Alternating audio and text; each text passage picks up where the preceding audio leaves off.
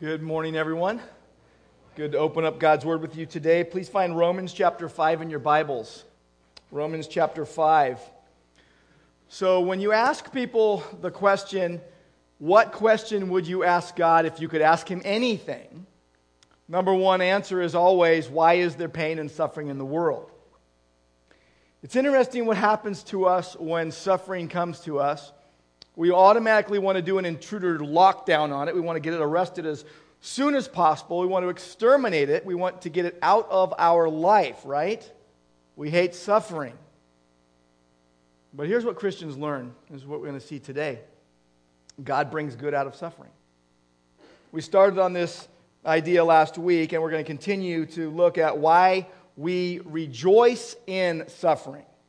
It's a counterintuitive thing, I know, why we rejoice in it. And suffering, we saw, produces endurance, proven character, hope, and as we will see even more today, it gives assurance. It gives assurance that we truly belong to Christ.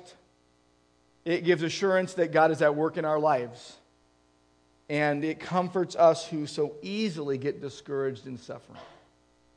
And so, the idea here today is that God assures us through suffering so that we would put all of our hope in Him. And so open your Bibles again to Romans 5, and if you're able, I want you to stand with me. At Grace, we actually stand to read the Bible.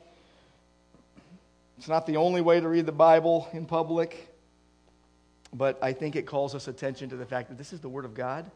This is perfect. This is amazing. This is true. So I'm going to read Romans 5, 1 through 11, as I have the last few weeks. We're going to only focus on really one verse today, though, verse 5. Okay? Here we go. Therefore, since we have been justified by faith, we have peace with God through our Lord Jesus Christ. Through Him we have also obtained access by faith into this grace in which we stand, and we rejoice in hope of the glory of God. More than that, we rejoice in our sufferings, knowing that our suffering produces endurance, and endurance produces character, and character produces hope. And hope does not put us to shame, because God's love has been poured into our hearts through the Holy Spirit who has been given to us. For while we were still weak, at the right time Christ died for the ungodly. For one will scarcely die for a righteous person, though perhaps for a good person one would dare even to die. But God shows His love for us in that while we were still sinners, Christ died for us. Since therefore we have now been justified by His blood, much more shall we be saved by Him from the wrath of God. For if while we were enemies, we were reconciled to God by the death of His Son, much more now that we are reconciled shall we be saved by His life. More than that, we also rejoice in God through our Lord Jesus Christ, through whom we have now received reconciliation. And Lord, I pray that you'd have your way in our hearts today, all for your glory. We pray in Jesus' name. Amen.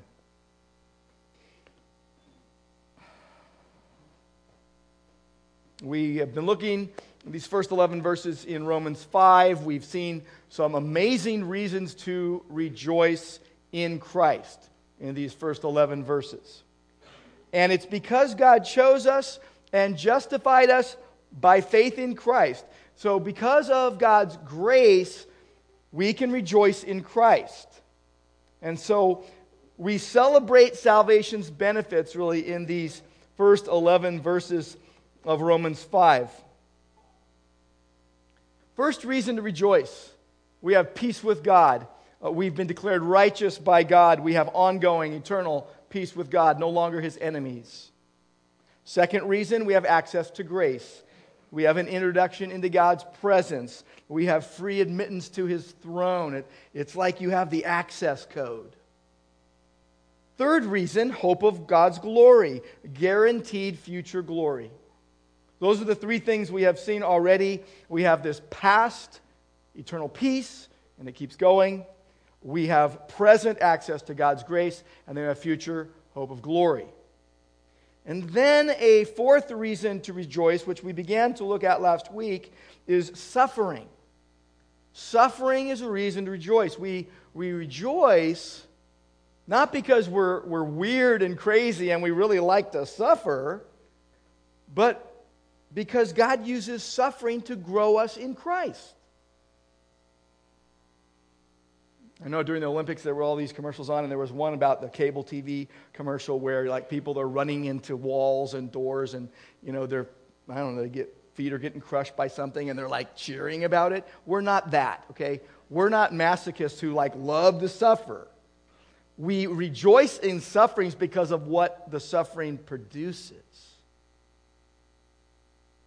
People have seen this from Christ. They see what Jesus does in their life. I think of John Bunyan. John Bunyan was an English preacher. He was the author of Pilgrim's Progress. And from 1660 to 1672, for 12 years, he spent all that time in Bedford jail. And he was there because he wouldn't stop preaching the gospel. In fact, they said, you can go free if you will just stop preaching the gospel. And what happened was, he experienced not only the pain of jail for those 12 years, but he experienced the painful effects upon his own heart and his family, his wife and 4 kids. When he went into that jail, he had a 10-year-old daughter named Mary who was blind. His wife was watching and caring for the kids all those years, and here's what he said. He said, "The parting with my wife and poor children has often been to me in this place as the pulling of the flesh from my bones." But here is what Bunyan found. He found hope in God through suffering, and he found hope and endurance and character that he would not have experienced any other way. He learned the meaning of Psalm 119, verse 71. It was good for me that I was afflicted so that I would learn your statutes, O Lord. Basically, it was good that I was afflicted so I could get to know you. Randy Alcorn wrote a book called The Goodness of God. And we say, God is good. It's hard to say it when you're suffering. Here's the subtitle of his book, The Goodness of God, Assurance of Purpose in the Midst of Suffering. And here's one thing that he says in that book. He says, you may be looking less for answers than for hope. When a child has fallen off a bicycle, her father doesn't give a lecture about nerve endings, skin tissue, and the role of blood as it is pumped by the heart. He reassures the child that he is there for her and everything will be okay. So for you, the answer may simply be, God really does love me. That could be the same for you today. You're not looking for all the answers to why you're suffering, but you need assurance to know that God loves you. And this verse, the whole Bible is screaming that message to us. And it could be that you have gone through something like abuse or desertion or some debilitating disease or a lost loved one that has devastated your heart. And so for you, suffering isn't theoretical. Suffering isn't philosophical. It is intensely personal. And I want you to know today, God doesn't minimize your suffering. God doesn't say, it's not that big of a deal. What God does is He personally walks you through it. He literally carries you through it, and He is comforting you all the way through it. The pain that you're in the middle of right now. For the believer, there is this hope that God is with you and He will never leave you. So that is why when you get to verse 3 even, where it says we rejoice in our sufferings, it's intensely personal. It would be wicked for us to rejoice in other people's sufferings. No, we weep with those who weep. But we rejoice in our sufferings, and that rejoicing is a present tense It's we keep on rejoicing in every consequence of the fall.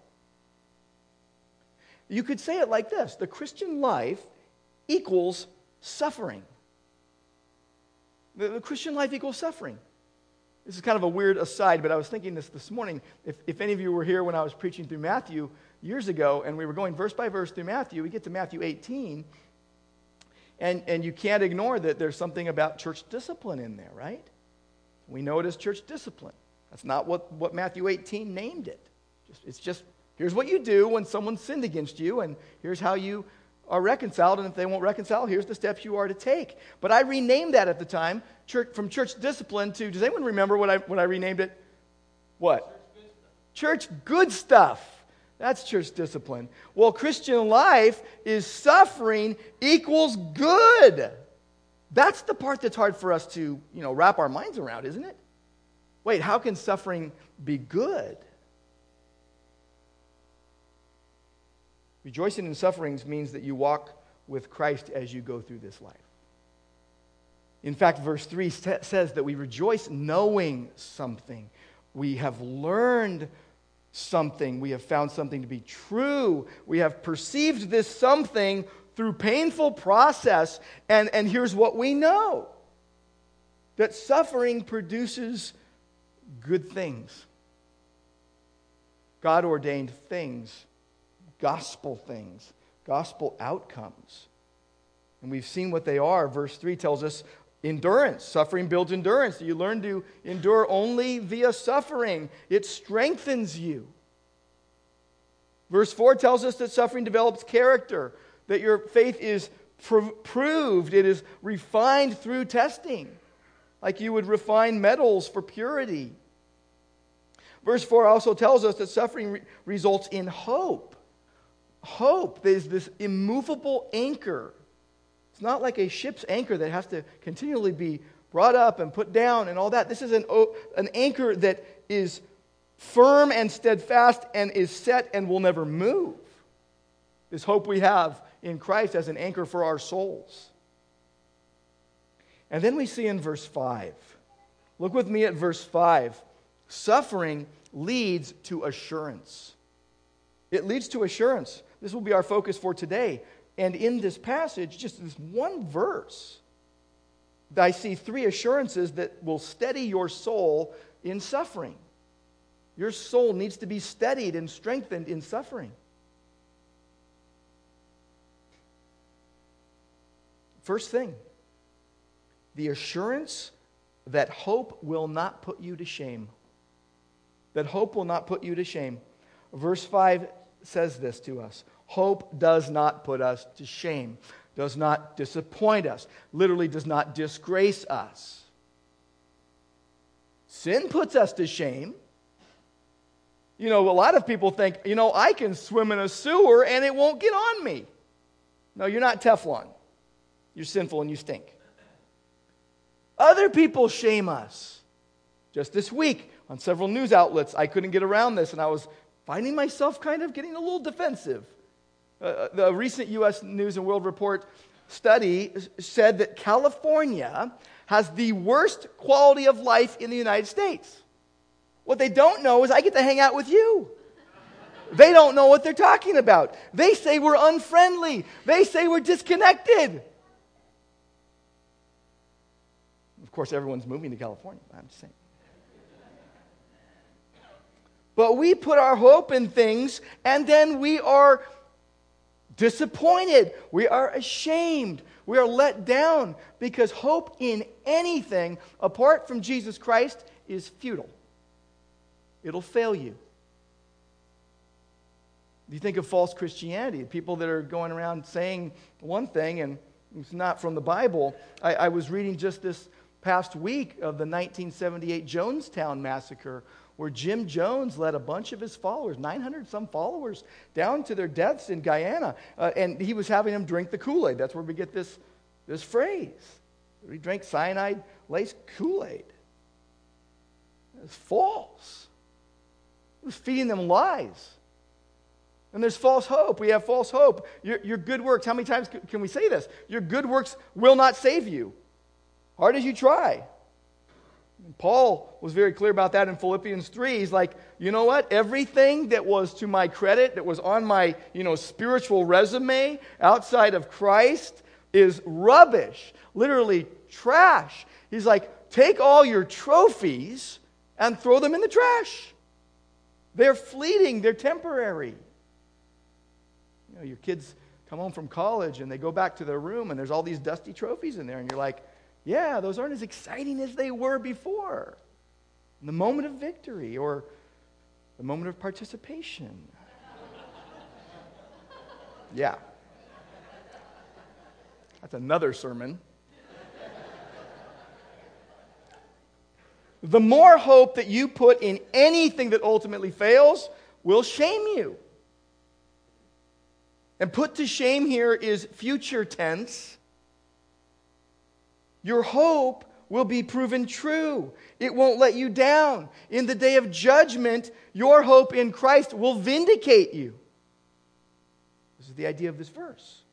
It's the same phrase, this hope will not put us to shame. It's the same phrase in chapter 9, verse 33 and chapter 10, verse 11. That no one who believes in the Lord will be put to shame. It's quoting Isaiah 28:16. You will never be dismayed. And this hope will not shame you is an idea that is rooted in the Old Testament. In fact, you go to Psalm 25, a very Christ-centered psalm, a very suffering servant psalm. I said Psalm 25, I meant Psalm 22. We will look at Psalm 25 as well. But Psalm 22, verse 5. To you they cried and were rescued. In you they trusted and were not put to shame. See, hope and faith are close friends, and without faith you can't have hope. In fact, look at verse 20. Look at Psalm 25, verses 2 and 3.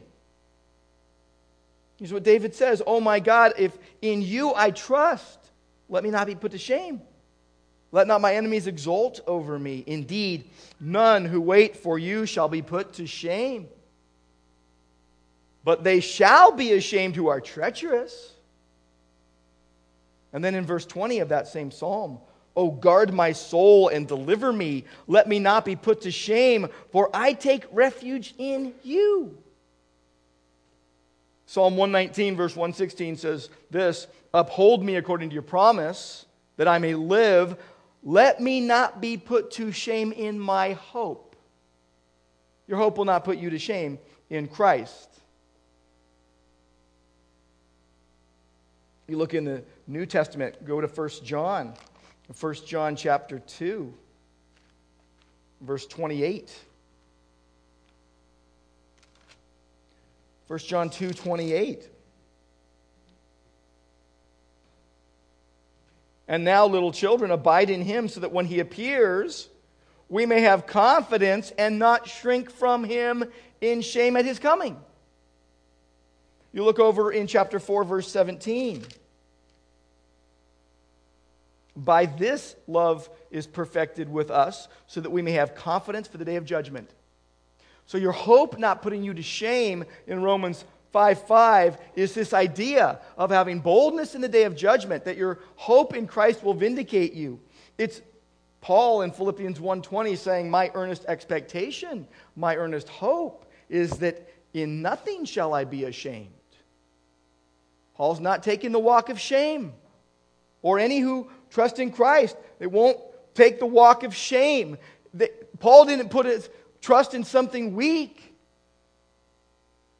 Think of the Tacoma Narrows Bridge built in 1940. It collapsed in the same year. It was called Galloping Gertie. It was like back and forth, back and forth. Finally, it fell into the water. But anything not built on Christ won't last. It's going to fail. You have to find this out. You've got to find it out by trial and error. Find it out by doing the wrong thing. Is my hope anchored in unchanging truth, or is it anchored in sinking sand? We find this out by trusting in false anchors. We have to quit trusting in false anchors. God's steadfast love is your anchor, but we hope in false anchors. We put our hope in people. But your most trusted ally cannot save your soul. Your most trusted ally cannot be an anchor for your soul. And your thoughts that you have, like, if I could only do this or that, then I would be good enough. Then I wouldn't feel inadequate anymore. Then I wouldn't feel incomplete anymore.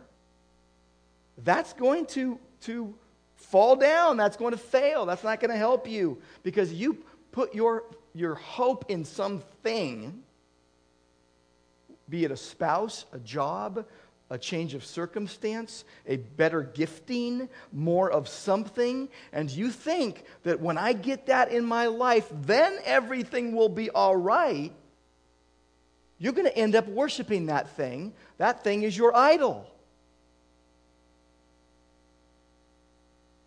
All false anchors that we foolishly place hope in are weak. They're faulty. They can't hold you in storms. They can't satisfy you in deserts. They can't break the chains of your sin. What I'm here to tell you today is that God doesn't give false hope. We hope in worthless things. That's our problem, because we hope in things. Things fail. People fail. People and things can't do God's job. So stop clinging to things. Anchor in God alone. David knew this. David knew this. He was the only place that to put his hope was in God. Psalm 42:11, he says, "Why are you downcast, O my soul? Why so disturbed within me? Put your hope in God, for I will yet praise him." Psalm 62, verse 5, "Find rest, O my soul, in God alone. My hope comes from him." You place your hope for any good thing in God alone. Colossians 3:2, "Set your mind on the things above, not on the things on earth." It's Hebrews 10:23, "Let us hold unswervingly to the hope that we profess, because he who promised is faithful." Everyone and everything under the sun is going to fail you, but God cannot and will not fail. Your hope will not disappoint. But you've got to let that fact, and I think unless and until that fact overrides your feelings, false hope is going to continue to be on the menu for you every day, and you're continually be disappointed, and you're just going to be focused on the temporary, not the eternal. What happens is you're just going to keep on drowning in disappointment. You won't sink your trust deep in Christ. But he's the only rock. He's the only anchor for our soul. He's the only one to go to. We got to let this truth just sink deep into every nook and cranny of our souls. It's like butter on a bagel, where it just permeates, and you say, my hope is in God alone. 1 Peter 1:3 tells us we've been born again to a living hope. We don't have a dead hope. We don't have a hope so. We have a no-so hope. And so there is no more shame for the true child of God. Because all God's children will be proven real. Your hope will not put you to shame on the day of judgment. If you bank on the promises of God, you won't be put to shame. I love how Paul put it. He says, "For this gospel I was appointed a preacher and an apostle and a teacher, therefore I suffer as I do. But I am not ashamed. I know whom I have believed, and I know he's able to guard what I've entrusted to him. Guard until that day what's been entrusted to me. He's going to guard it until the day. Your hope will be vindicated." So the first thing you see here in verse 5 is the assurance that hope will not put you to shame. The second thing, and it builds upon the first, it's part of the first, assurance that God loves you. Your hope will not be put to shame. Look at verse 5. Your hope does not put you to shame because God's love has been poured out into your heart. It's been poured out. It's been poured into, literally, into your heart. That means that God has personally caused you to personally experience His love. That God has planted proof in your heart as a believer that you belong to Him. If you don't know Christ, this isn't for you. This is about believers. This is celebrating salvation's benefits. But if you're a believer, you have assurance that God loves you. His love has been poured into your heart.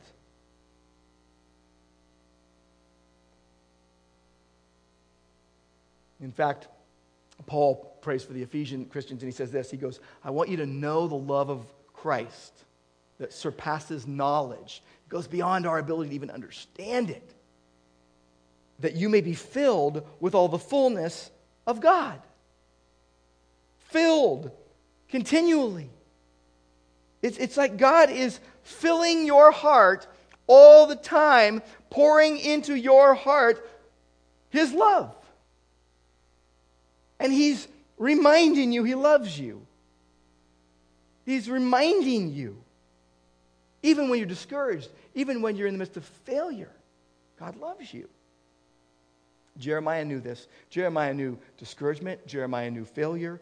And in Lamentations 3:21-22, here's what he says. He says, this I call to mind. I'm remembering something. I'm remembering. So I have hope. I'm remembering this. Because of the Lord's great love, we're not consumed. Because of God's great love, we are not consumed. His compassions never fail. See, the satisfaction in Christ is guaranteed. It's no shame. You've got satisfaction. I remember back in the day when I was eating candy bars. I had my quota a long time ago. I don't eat them anymore. But I used to like to eat a good Snicker bar, you know? A good Snicker bar, especially on a hot summer day. Put the Snickers in the freezer, pull it out. What does Snickers do? Snickers satisfies you, right? Wasn't that their little tagline, Snickers satisfies? Well, again, I'm here to tell you today, only God satisfies your soul. Because He loves you. And here's what's going to happen. A lot of people will say, oh, God is going to give me everything I want because He loves me. Oh, no. Here's how it's going to go. Because God loves you, He's going to dry up every well that you run to that isn't Christ. And He's going to cut the legs out of off of every idol in your life. That's what's going to happen because He loves you. Isaiah 55 verse 2 says, why do you go for what doesn't satisfy? But Isaiah 58:11 says, the Lord will continually guide you and satisfy your desire in scorched places. Here's an interesting thing about the word satisfy. It means to give much more than is needed and keep giving. You have more than enough. And God pours His love into your heart. Jeremiah 31:25, he says, I satisfy the weary ones. Are you weary today? God satisfies you with His love. He fills you with His love. 1 John 3:1 says, see what kind of love the Father has given us that we should be called children of God. Romans 8 tells us that nothing will separate us from the love of Christ. Not suffering, for sure. And so first you have assurance of hope that it will not put you to shame, and assurance that God loves you. He loves you. And the third part here is that you have assurance that you have the Holy Spirit as a believer. And look at the verse again, verse 5. And hope does not put us to shame because God's love has been poured into our hearts through the Holy Spirit who has been given to us. Through the Holy Spirit who's been given to us. So the love of God is being poured into our hearts and has been poured into our hearts through the Holy Spirit. And the Holy Spirit has been given to us. This is the testimony of God's love for us. The Holy Spirit fills believers with the love of God. It's through the Holy Spirit. This is assurance that God loves you. This is assurance that you'll be spared from the wrath of God because you experience God's love through the ministry of the Holy Spirit. Jonathan Edwards said, the Holy Spirit communicates God's love to us. Do you notice that verse says the Holy Spirit was given to us?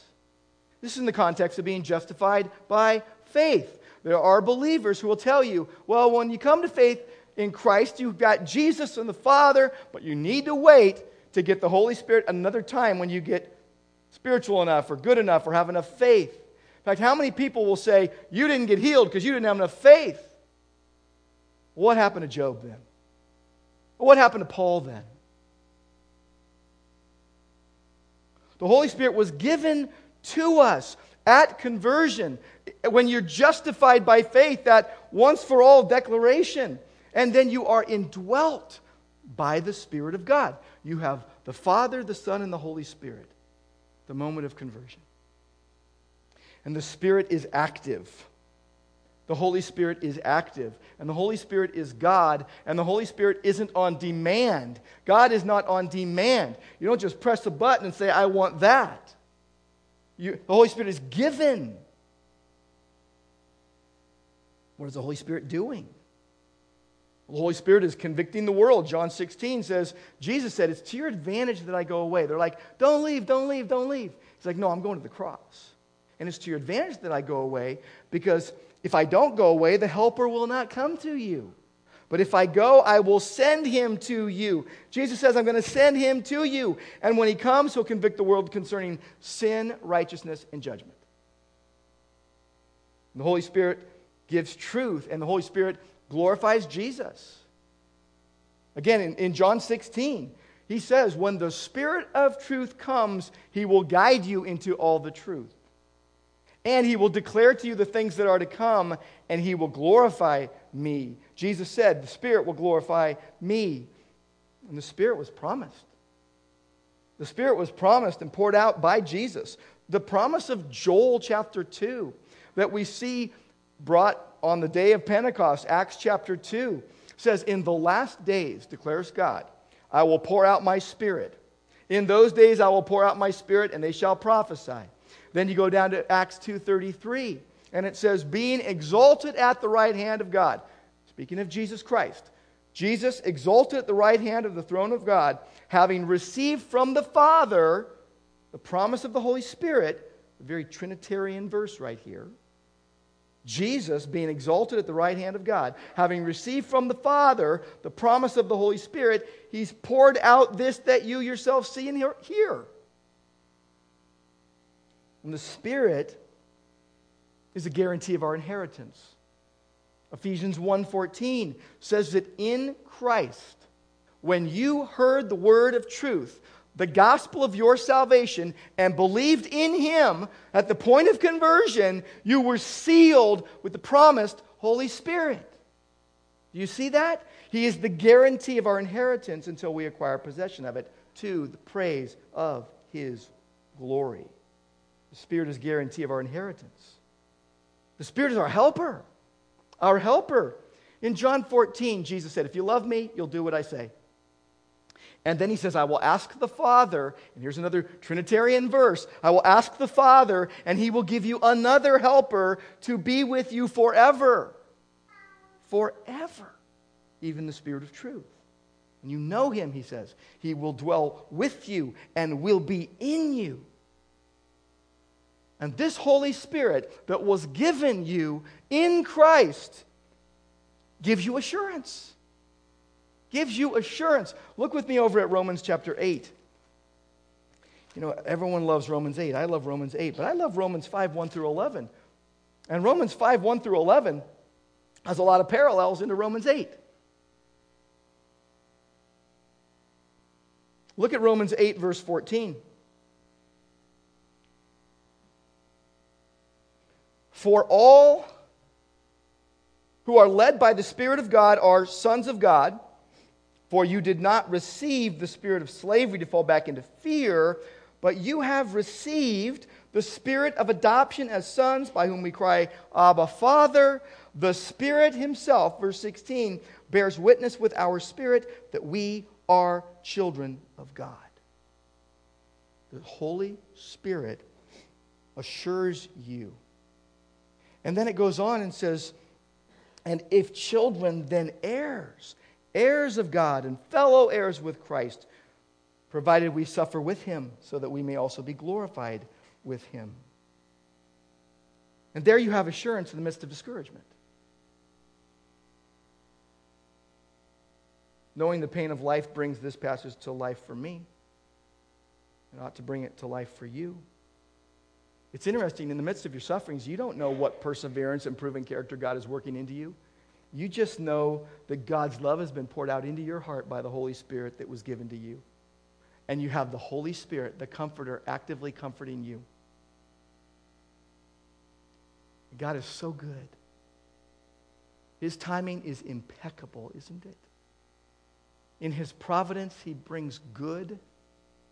He bears fruit on barren-looking trees. He grows you when you feel dead and lifeless.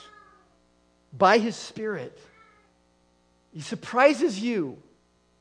When your life just narrows in and the way gets really dark and cloudy and confused and you don't know which way end is up and you're frustrated and you're discouraged. And then there are these moments that the Spirit of God ministers to your heart and you know that you didn't get yourself that comfort and he's carrying your burden and he's giving you this overwhelming sense of peace. And you say, all is well. And you're like, where'd that come from? It came from the Spirit of God. You didn't get yourself there. It was brought to you by the indwelling Spirit of God, the Comforter, your Counselor, which is just so much reason to rejoice. I love how personal Paul is getting with us here. That suffering leads to this indisputable hope that sees and savors God's goodness and fellowships with the Holy Spirit. You see, rejoicing in suffering doesn't mean you're going around high-fiving everyone and jumping for joy when you're suffering. Rejoicing in suffering is an internal rejoicing where you say, wow, I've been counted worthy to suffer for the name of Christ. Wow, I am chosen in Christ, and this is now my life. And as I struggle through this life, God assures me that I am loved by him, and I have the Holy Spirit. You see, when you treasure Christ above all, you know what happens? You get superabundant comfort in Christ. It's better than a warm blanket on a chilly night. It's better than a child lying in its mother's arms. It's better than those warm towels at the barbecue place. Why do they lose their heat so quickly? I was at a barbecue place the other day, and I'm like, can I have another? And yes, they brought me another. I was on a long plane flight. We went to Cyprus recently, right? And I asked for more towels on that one too. They bring you the towel. They bring you after 25 hours of flying, whatever. They're like, here, have a warm towel. I'm like, oh, this is so wonderful. Can I have more? But here's the deal. Your comfort in Christ is super abundant and never loses the heat. Never loses the power. Doesn't dissipate. I love 2 Corinthians chapter 1, verses 3 and 4. Blessed be the God and Father of our Lord Jesus Christ, the Father of mercies, the God of all comfort, who comforts us in all of our affliction. Don't you love that? And you know what you find as you walk with Christ? You find that you can comfort other people. And you find that the next verse is true, so that we may be able to comfort those who are in any affliction with the comfort with which we ourselves are comforted in Christ. And you find something out. You're like, it isn't just that I suffered and 20 years later I was able to help someone because I had suffered that, which is true. But you find out that actually in the midst of your suffering and in the midst of your pain, you can actually comfort others and help others as they suffer. We suffer together. This is the heart of biblical counseling. This is the heart of coming alongside a fellow brother or sister with comfort and pointing them to hope in Christ, where you meditate on the goodness of God as you suffer through this life. And you talk with each other and you proclaim the gospel to each other and you visit and you write or you testify and you pray and you say, wow, I am loved so much, so I'm able to love. And I'm comforted so much, I'm able to comfort. It only comes from God. Because we learn obedience through the things we suffer. And then we continue to learn. We're like, I'm good. And God's like, not yet. Life's not a vacation continually. It is a process of joys and challenges and sorrows. And that's why, okay, you know how we talk about you got to get in the Word and prayer? This is why you need to be praying and reading the Word of God every day. You suffer every day. And you don't need to do it just alone. You need to do it alone, but not just alone. You're not suffering all by yourself in a vacuum where you're the only person on earth.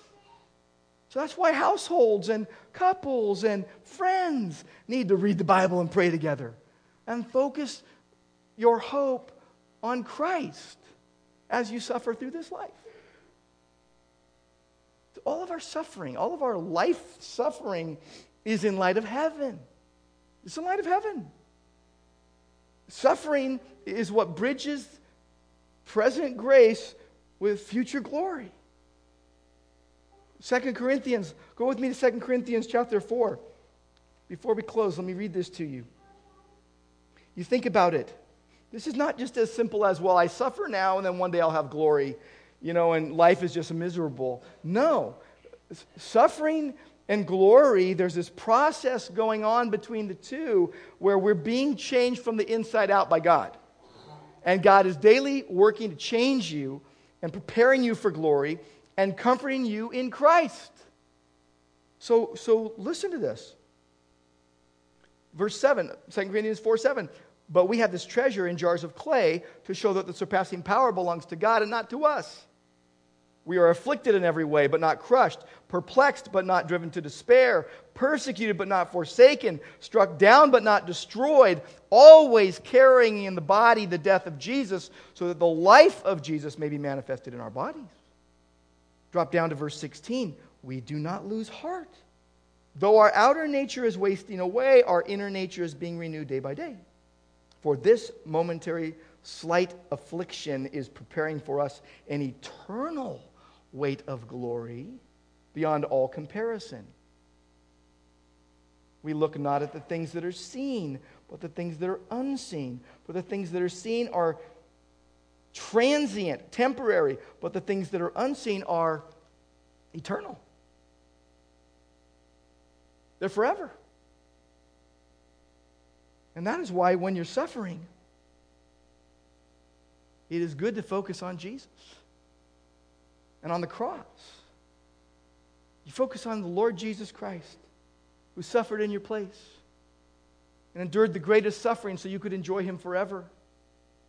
Here's Jesus, fully God, fully man, knew our condition perfectly and sympathized with us and came to earth cross-bound to intervene and act on our behalf because we couldn't.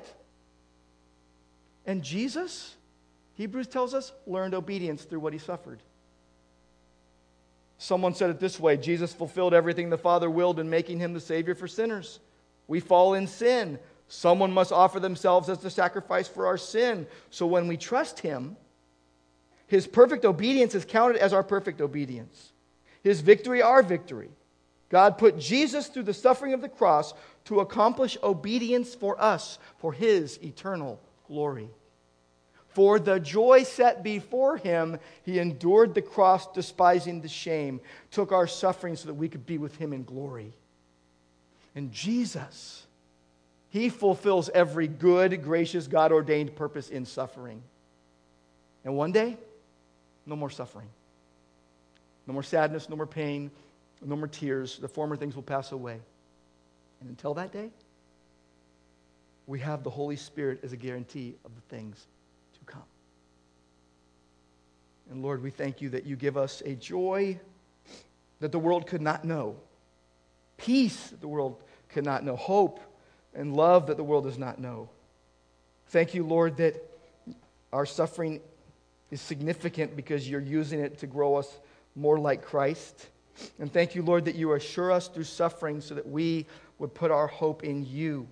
Thank You for Your promises that You are always with us, that You will never leave us, that Your loving purpose is our transformation, and that you keep proving your love to us to the end of our life. Thank you that you never fail, and we praise you. We pray in Jesus' name. Amen.